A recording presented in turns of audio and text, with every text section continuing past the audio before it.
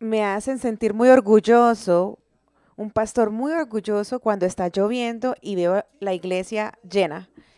Seguimos con el pasaje de José llamado Viviendo en integridad. ¿Y qué significa integridad? Hacer lo correcto cuando nadie está viéndote. Una aplicación muy buena. ¿Alguien más tiene otra? Déjame escuchar eso, lo que tú acabas de decir. Un-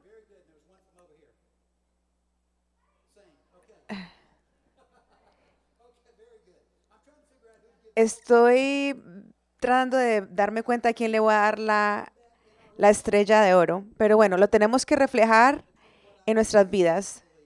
Es un acuerdo en lo que yo creo y en lo que yo muestro. ¿Y cuál es más poderosa? El mensaje de hoy es titulado Arrepentimiento.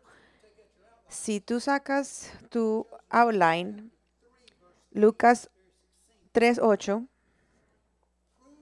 prueben la manera de que ustedes viven, prueben de la manera de que usted vive, de que ustedes se han arrepentido de los pecados y se han tornado a Dios. Prueben de la manera de que ustedes han vivido. Arrepentimiento en la Biblia significa en griego diferentes maneras. Hay metanoia, metanoio y metanoia. Y también significan esencialmente esto, pensar diferente o pensar después, como arrepentimiento, cambiar la manera de vivir como resultado de la transformación de pensar y actitud, y también ocurre por iluminación, especialmente con pecado y justicia. Y eso pasa solamente de revelación, con la revelación de verdad, entendimiento de Dios y de tu propio comportamiento.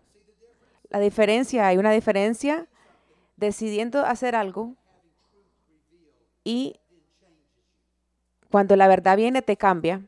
La semana pasada en Génesis 42, sí, hablando en lenguas por ahí, o es hay algún interpretador, nos enfocamos en José que está haciéndole un examen a sus hermanos para probar el carácter antes de que él revele la identidad de él y se quiera reconciliar. ¿Piensan algunos de ustedes que eso fue cruel de parte de él? ¿Por qué no? Él quería saber la verdad. Él no estaba convencido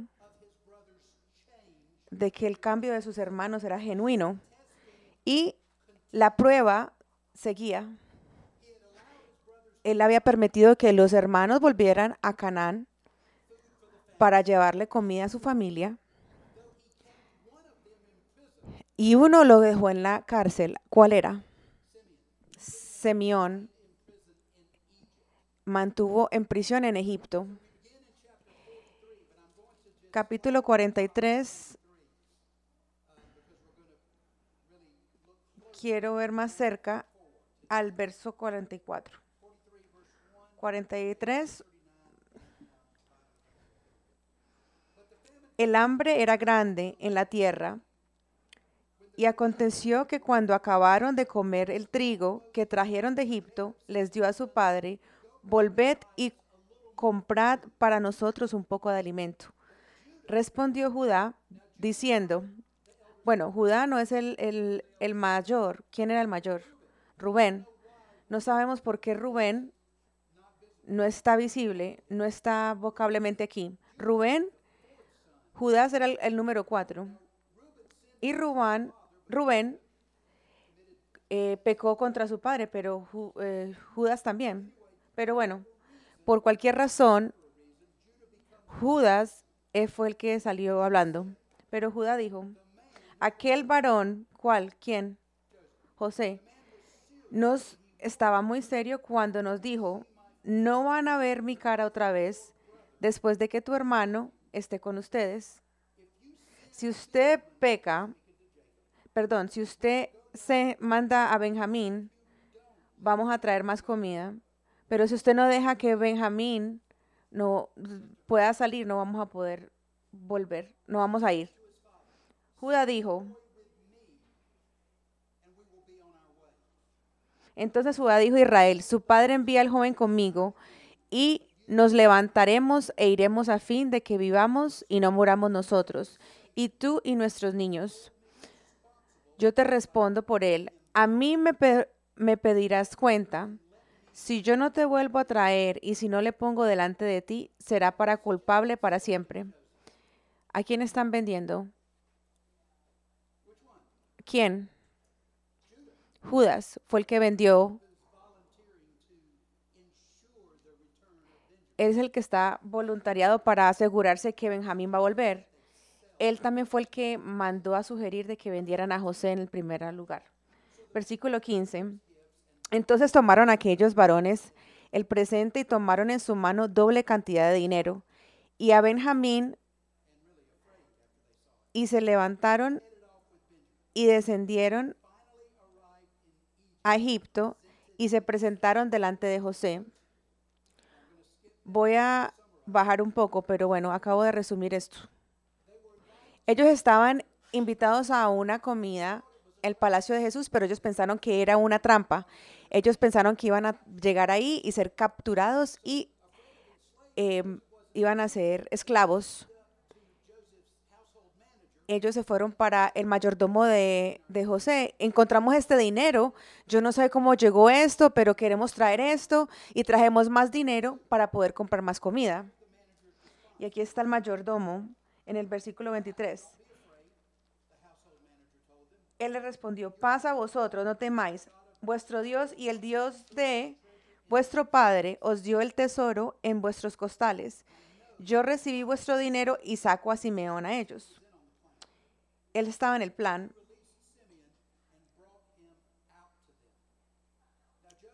José a los hermanos, estoy dando un resumen, versículo 22, pero él no se sentó con ellos. Él se sentó en su propio asiento, pudo a ellos en otros asientos, y los egipcios, ellos no sabían con ninguno. Ellos se sentaron en su propia mesa. ¿Sabes por qué? Ellos no querían comer con hebreos. Ellos sabían que José era un hebreo. La tristeza del racismo es alarmante. José estaba en autoridad de estos oficiales y ellos no comían en la mesa con ellos porque ellos tenían un racismo muy, muy, muy grande. Versículo 23. Perdón, 33. Y se sentaron delante de él y el mayordomo conforme a su primogenitura y el menor conforme a su menor edad. ¿Cuál razón teológicamente? Yo no sé. Nadie más sabe tampoco, pero era sorprendente. Tú querías hablar un poquito.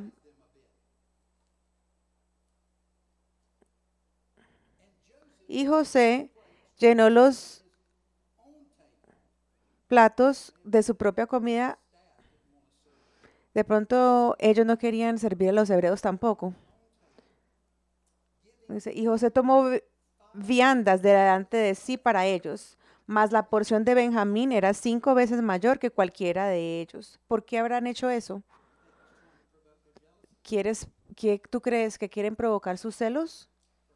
De pronto sí, de pronto sí, porque ellos habían vivido continuamente de los últimos 22 años con el padre, favoritizando a Benjamín ante todos ellos, y tomaron y bebieron gratuitamente y alegremente con él. ¿Cómo reconoces el arrepentimiento? José sigue continuando. Todo lo que está en el Antiguo Testamento está escrito para nosotros, eso es lo que Romanos dice, pero tenemos que entender cómo aplicas esto para nosotros, porque hay culturas que son diferentes, pero no hay seres humanos diferentes. Actuamos y hacemos las mismas cosas en diferentes maneras, pero José, él trata de que reconozcamos una relación quebrantada. Cuando alguien te ha hecho daño, todos nos han hecho un daño, pero pide disculpas. ¿Qué pasa? ¿Qué pasa? ¿Qué tú piensas? ¿Qué todos piensan? Están muy callados hoy. Puedo ver a todos. ¿Debes tú retener el perdón? Nosotros no retenemos el perdón porque podemos olvidar y perdonar. Perdonamos en el comportamiento de Jesucristo por habernos perdonado a nosotros. Hay una gran diferencia. Hay una reconciliación. No es lo mismo que perdón. Perdonamos instantáneamente antes de que ellos nos pidan perdón, hasta que, si ellos no nos piden perdón, pero la reconciliación es diferente. Vemos un cambio de carácter. Absorbemos cómo responde, cómo las acciones son, si el cambio ha pasado o no. Y la semana pasada lo dije, lo psicológicamente estás cansado de escuchar, pero después de nuestra codependencia estamos llevados por nuestras propias necesidades, pero desafortunadamente nosotros vamos en círculos, nos reconciliamos, una relación rota y otra y otra y otra, porque nunca sabiamente sabes qué es lo que tienes que hacer en la misma situación, no sabes cómo hacerlo. Con arrepentimiento, la persona que te hizo daño primero va a contestar acusaciones humildemente. Él va a dar capítulo 44, versículo 1.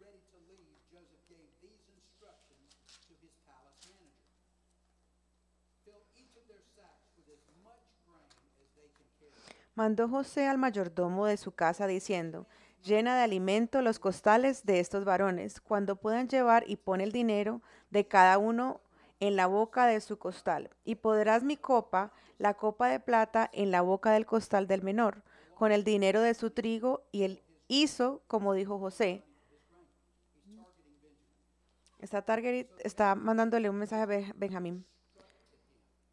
José lo instrujo, está repitiendo y lo está haciendo un poco diferente. La última vez le dio este dinero, pero él no vio cómo respondían.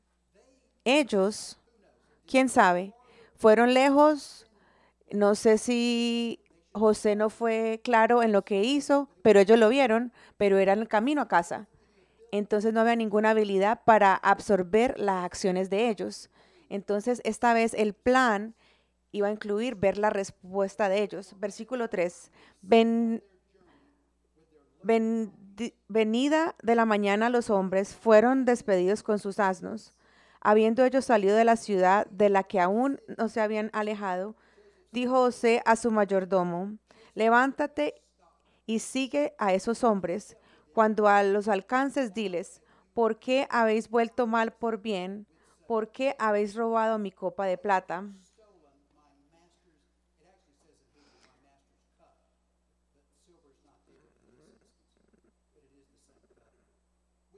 No está en la que bebe mi señor y por la que suele adivinar. No sabemos si él prevenía el futuro, adivinaba o sí o no, pero de Dios sí. Habías hecho mal en lo que hiciste. El versículo 6, el mayordomo los llamó y los confrontó, así como le dijeron que lo hiciera. Y así es la responda. ¿Ellos de qué hablan? Porque nosotros somos tus sirvientes y no haríamos eso. Y nosotros entregamos la plata, la trajimos desde por allá tan lejos de Canaán. ¿Por qué robaríamos ahorita esto de tu maestro. Si tú encuentras tu copa en cualquiera de nosotros, deja que ese hombre muera. El robo no era muerte, no era castigado para muerte, pero esto es más grande de lo que puede ser. Y todo, nosotros seremos tus esclavos. Él estaba tan asegurado de la inocencia que ellos dijeron que uno muriera y otros que fueran arrestados. Eso es justo, dijo el hombre, pero solamente el hombre que robó va a ser mi esclavo. Los demás se irán libres. Esto es lo que quiero que veas. Ellos respondieron a la acusación haciendo algo honesto. Ellos no estaban bravos de ninguna acusación. Ellos pensaron que era falso. Una manera de que una persona responde a confrontación revela si el arrepentimiento está ocurriendo. Cuando nos arrepentimos, y recuerdes, arrepentimiento no es una voluntad, es el resultado de iluminación por el Espíritu y convicción del Espíritu. Cuando nos arrepentimos, tenemos algo que nos deja saber arrepentimiento de nuestra culpa. No salimos bravos, así cuando las acusaciones sean injustas. Y estar enojados. Si sos inocente, ¿por qué te vas a poner bravo? Cuando te preguntan de una ofensa, ¿tú te haces el que te enojas o eres defensivo? ¿Estás a la defensiva? Una persona arrepentida siempre va a aceptar examinación.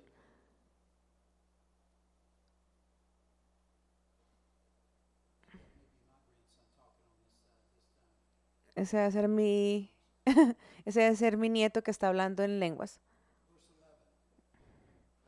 Aceptación voluntaria.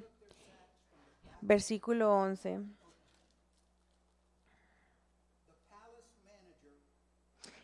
Ellos entonces se dieron prisa y derribando cada uno su costal en la tierra, abrió cada cual el costal suyo y buscó desde el mayor, comenzó y acabó en el menor, y la copa fue hallada en el costal de Benjamín. Él está esperando porque él sabía que era lo que habían planeado. Entonces ellos rasgaron sus vestidos y cargó cada uno su asno y volvieron a la ciudad. Vino Judá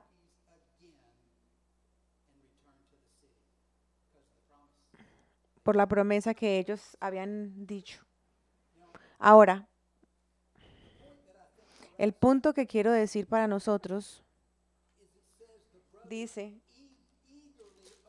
ellos abrieron sus costales porque ellos estaban, que ellos no se habían robado nada, porque ellos sabían de que nada iban a encontrar allí, que ellos no robaron nada, pero sí estaba.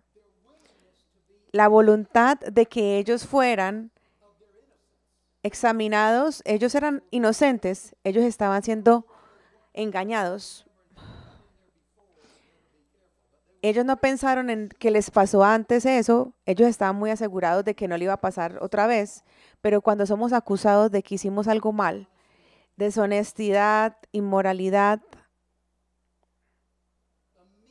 inmediatamente deja que tu acusador, ¿cuál sería una aplicación para este día de hoy? ¿Qué sería el correo, el teléfono? ¿Qué más? Computadoras, la casa.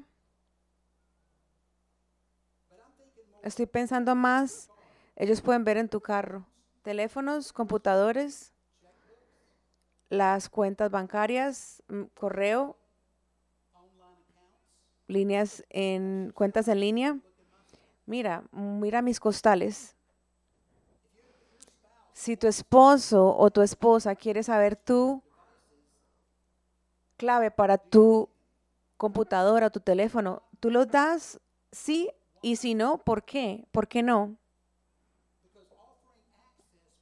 Porque mandar también, si tú le entregas eso a tu esposo o a tu esposa, te, provee- te,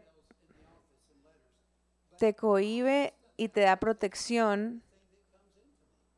Mi esposa puede ver todo lo que me llega a mí. Es una protección para mí, para ella. Mi esposa sabe todos nuestros números. Eso es difícil de hacer. Pero, ¿qué mantenemos en secreto de las personas que son más cercas a nosotros? Nuestros hijos también. Ellos no necesitan saber todo lo personal. Algunas cosas son privadas, pero si tu hijo o tu hija pregunta, tú la contestas honestamente o lo cerramos y no les decimos. Cuando tú ofreces acceso, es prueba de inocencia y te cohíbe de la tentación, te protege. Déjame un momento. Reconocer el arrepentimiento.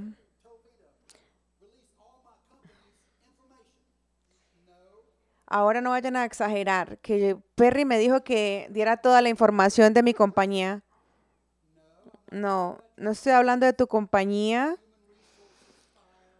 nada de nada de tu trabajo, de esas cosas no. Estoy hablando de cosas que tú compartes, como acabamos de mencionar, teléfono, cuentas de línea, correos, computadores.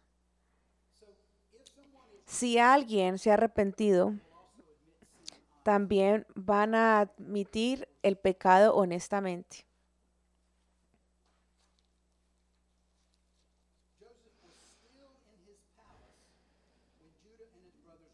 Vino Judá con sus hermanos a casa de José, que aún estaba allí, y se postraron delante de él en la tierra. El sueño.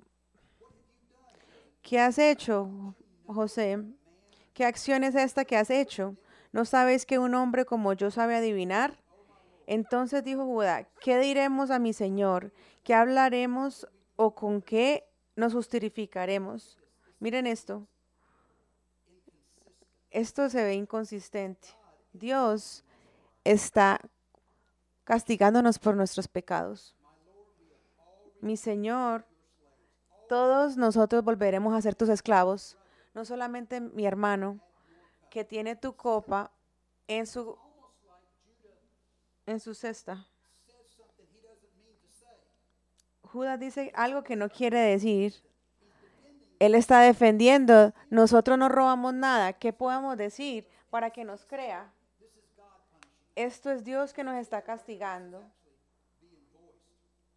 Él piensa que Dios lo ha castigado porque estos hombres han cambiado. Ellos no mostraron por qué robaron, porque ellos no robaron. Ellos no robaron la plata, no robaron la copa de José. Ellos creían que Dios los estaba usando esta situación para castigarlos, para exponer el pecado. ¿Tú crees que Dios usa relaciones para exponer el pecado? ¿Tú crees eso? Yo creo que sí. Sí. Dios lo usa, lo que necesitas usar para poder llamarnos la atención, para convencernos, para darnos convicción. Un amigo, una situación, lo que sea necesario para poder exponer el pecado que tenemos dentro de nosotros. Ellos eran inocentes de esta ofensa, pero eran culpables de algo mucho más grande, vendiendo a su hermano, que ellos pensaron que eso fue lo que los llevó a la muerte. Los hermanos estaban dispuestos a ser esclavizados por lo que pasó, pero no por lo que se robaron no fue dinero, sino por el hermano, la muerte del hermano. Ellos sabían que Dios los estaba mostrando lo que hicieron 22 años más adelante con su hermano José. Nosotros nos arrepentimos cuando el Espíritu Santo nos muestra nuestro pecado. No estoy diciendo esto humanamente, que vamos a arrepentirnos. Eso es algo bueno. Pero te estoy diciendo, cuando el Espíritu Santo te lo muestra, hay una revelación que pasa que tú no estás debatiendo ya. Tú ya sabes, esto está mal hecho y yo quiero hacer las cosas bien. Inclusive, nos vemos nosotros mismos como Dios nos ve. No creo que el Espíritu Santo nos muestra todo a la misma vez, porque eso sería muy triste. Él poco a poco lo mide. Mira, tú tienes que hacer esto, tienes que cambiar esto. Y cuando el Espíritu Santo está ahí, tú no debates esto, porque llega la verdad ante ti. No lo justificas, no lo minimizas, no le echas la culpa a nadie más. Es algo que no puedes negar. Y lo confesamos porque queremos saber que el comportamiento nuestro no está haciéndole daño solamente a nuestra relación, pero nos ha separado de Dios. Y en este instante vamos a aceptar cómo que de verdad necesitamos ser castigados. Si alguien siempre te está empujando para atrás, no sé si el arrepentimiento ha sido genuino. Cuando somos confrontados, ¿aceptamos la culpabilidad o tratamos de salirnos de alguna manera o tratar de escapar? Versículo 17. José respondió, nunca yo tal haga, el varón en cuyo poder fue hallada la copa, él será mi siervo. Vosotros id en paz a vuestro padre. Mira,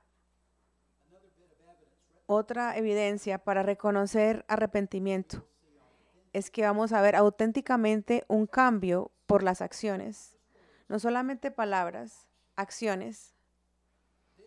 Entonces Judá se acercó a él y le dijo, versículo 18, vamos al 30. Ahora pues, cuando vuelva yo a tu siervo, a mi padre, si el joven no va conmigo, como su vida está ligada a la vida de él, sucederá que cuando no lo vea, el joven morirá y tus siervos,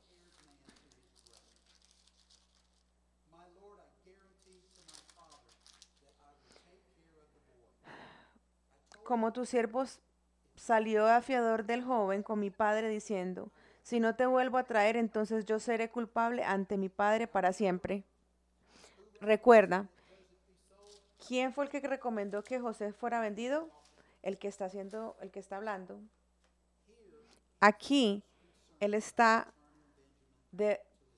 más atribulado porque él necesita devolver a Benjamín a su papá. ¿Tú crees que el papá prefería a Benjamín? De pronto aún más, porque Benjamín, cuando Rachel muere, y Rachel ahora ya no está, Raquel no está, Joseph no está, José no está, y solamente hay alguien de la mujer que él más quería, entonces él quería mucha preferencia. Había muchas chaquetas con muchos colores, pero él mandó a todo el mundo, él no mandó a Benjamín y le dijo a los demás, no tengo a nadie. Mira, hay cosas que se ven como no importantes, Pero si Judá tenía resentimiento por el favoritismo del hermano, tú sabes qué hubiera pasado, hubiera sentido algo que ha sentido antes, porque como ellos han sido inferiores y el papá los ha hecho ver menos siempre, siempre, siempre, y ahorita este egipcio los está haciendo otra vez. Yo creo que si Judas tenía resentimiento por Benjamín, él lo hubiera dejado. ¿Qué tú crees? Él lo hubiera dejado ahí, porque él puede ver que José no quiere quedarse con ellos, él solamente quiere quedarse con uno, que fue el que robó la copa. Y Judas tiene la perfecta manera. Él dice, ¿qué le iba a haber hecho a mi papá? Yo le hubiera dicho a mi papá, no pude haberse hecho nada con este egipcio porque hubiera podido dejar que Benjamín fuera encarcelado. Pero Judas tenía un arrepentimiento genuino. Y después vemos que Judas, hay algo muy claro en la vida de él.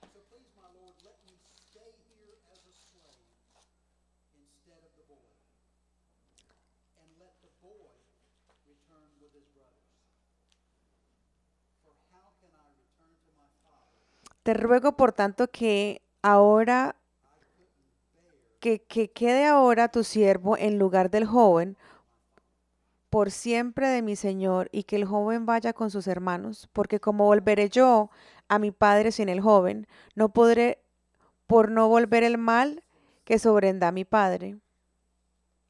Él sacrificó él mismo. No sé qué pasó, si eran cercanos o no, porque él seguía diciendo el niño, el hombre, pero eso es irrelevante. Él quería que Benjamín estuviera ahí y que volviera a casa. Cuando el Espíritu Santo hace un trabajo de arrepentimiento dentro de nosotros, nosotros cambiamos de nuestro pensar, porque después tenemos una nueva verdad que ha sido revelada por el Espíritu. Cambiamos de nuestros pensamientos y siempre nos resulta en un cambio de nuestras acciones. Nosotros nos movemos de estar enfocados en nosotros mismos para poder sacrificar. Aquí está la pregunta. ¿Tú estás dispuesto a sacrificar tú mismo para que otra persona pueda ser libre? Judas dijo eso por tu hermano. Jesús lo hizo por todos nosotros. Aquí estarán los voluntarios para poder orar. Si hay alguna cosa que el Espíritu te ha hablado a ti, que tú quieres hablar, algo que te da vergüenza, que no quieres que nadie sepa, aquí estaremos. Hablaremos con todos.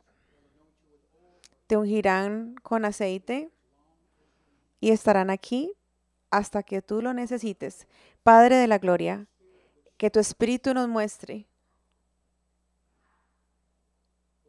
qué es separarnos de otros y, más importante, separarnos de ti. Muéstranos si hay algo que necesita que nos arrepintamos para que sepamos y llevemos una vida más íntima contigo y con otros. En el nombre de Jesús.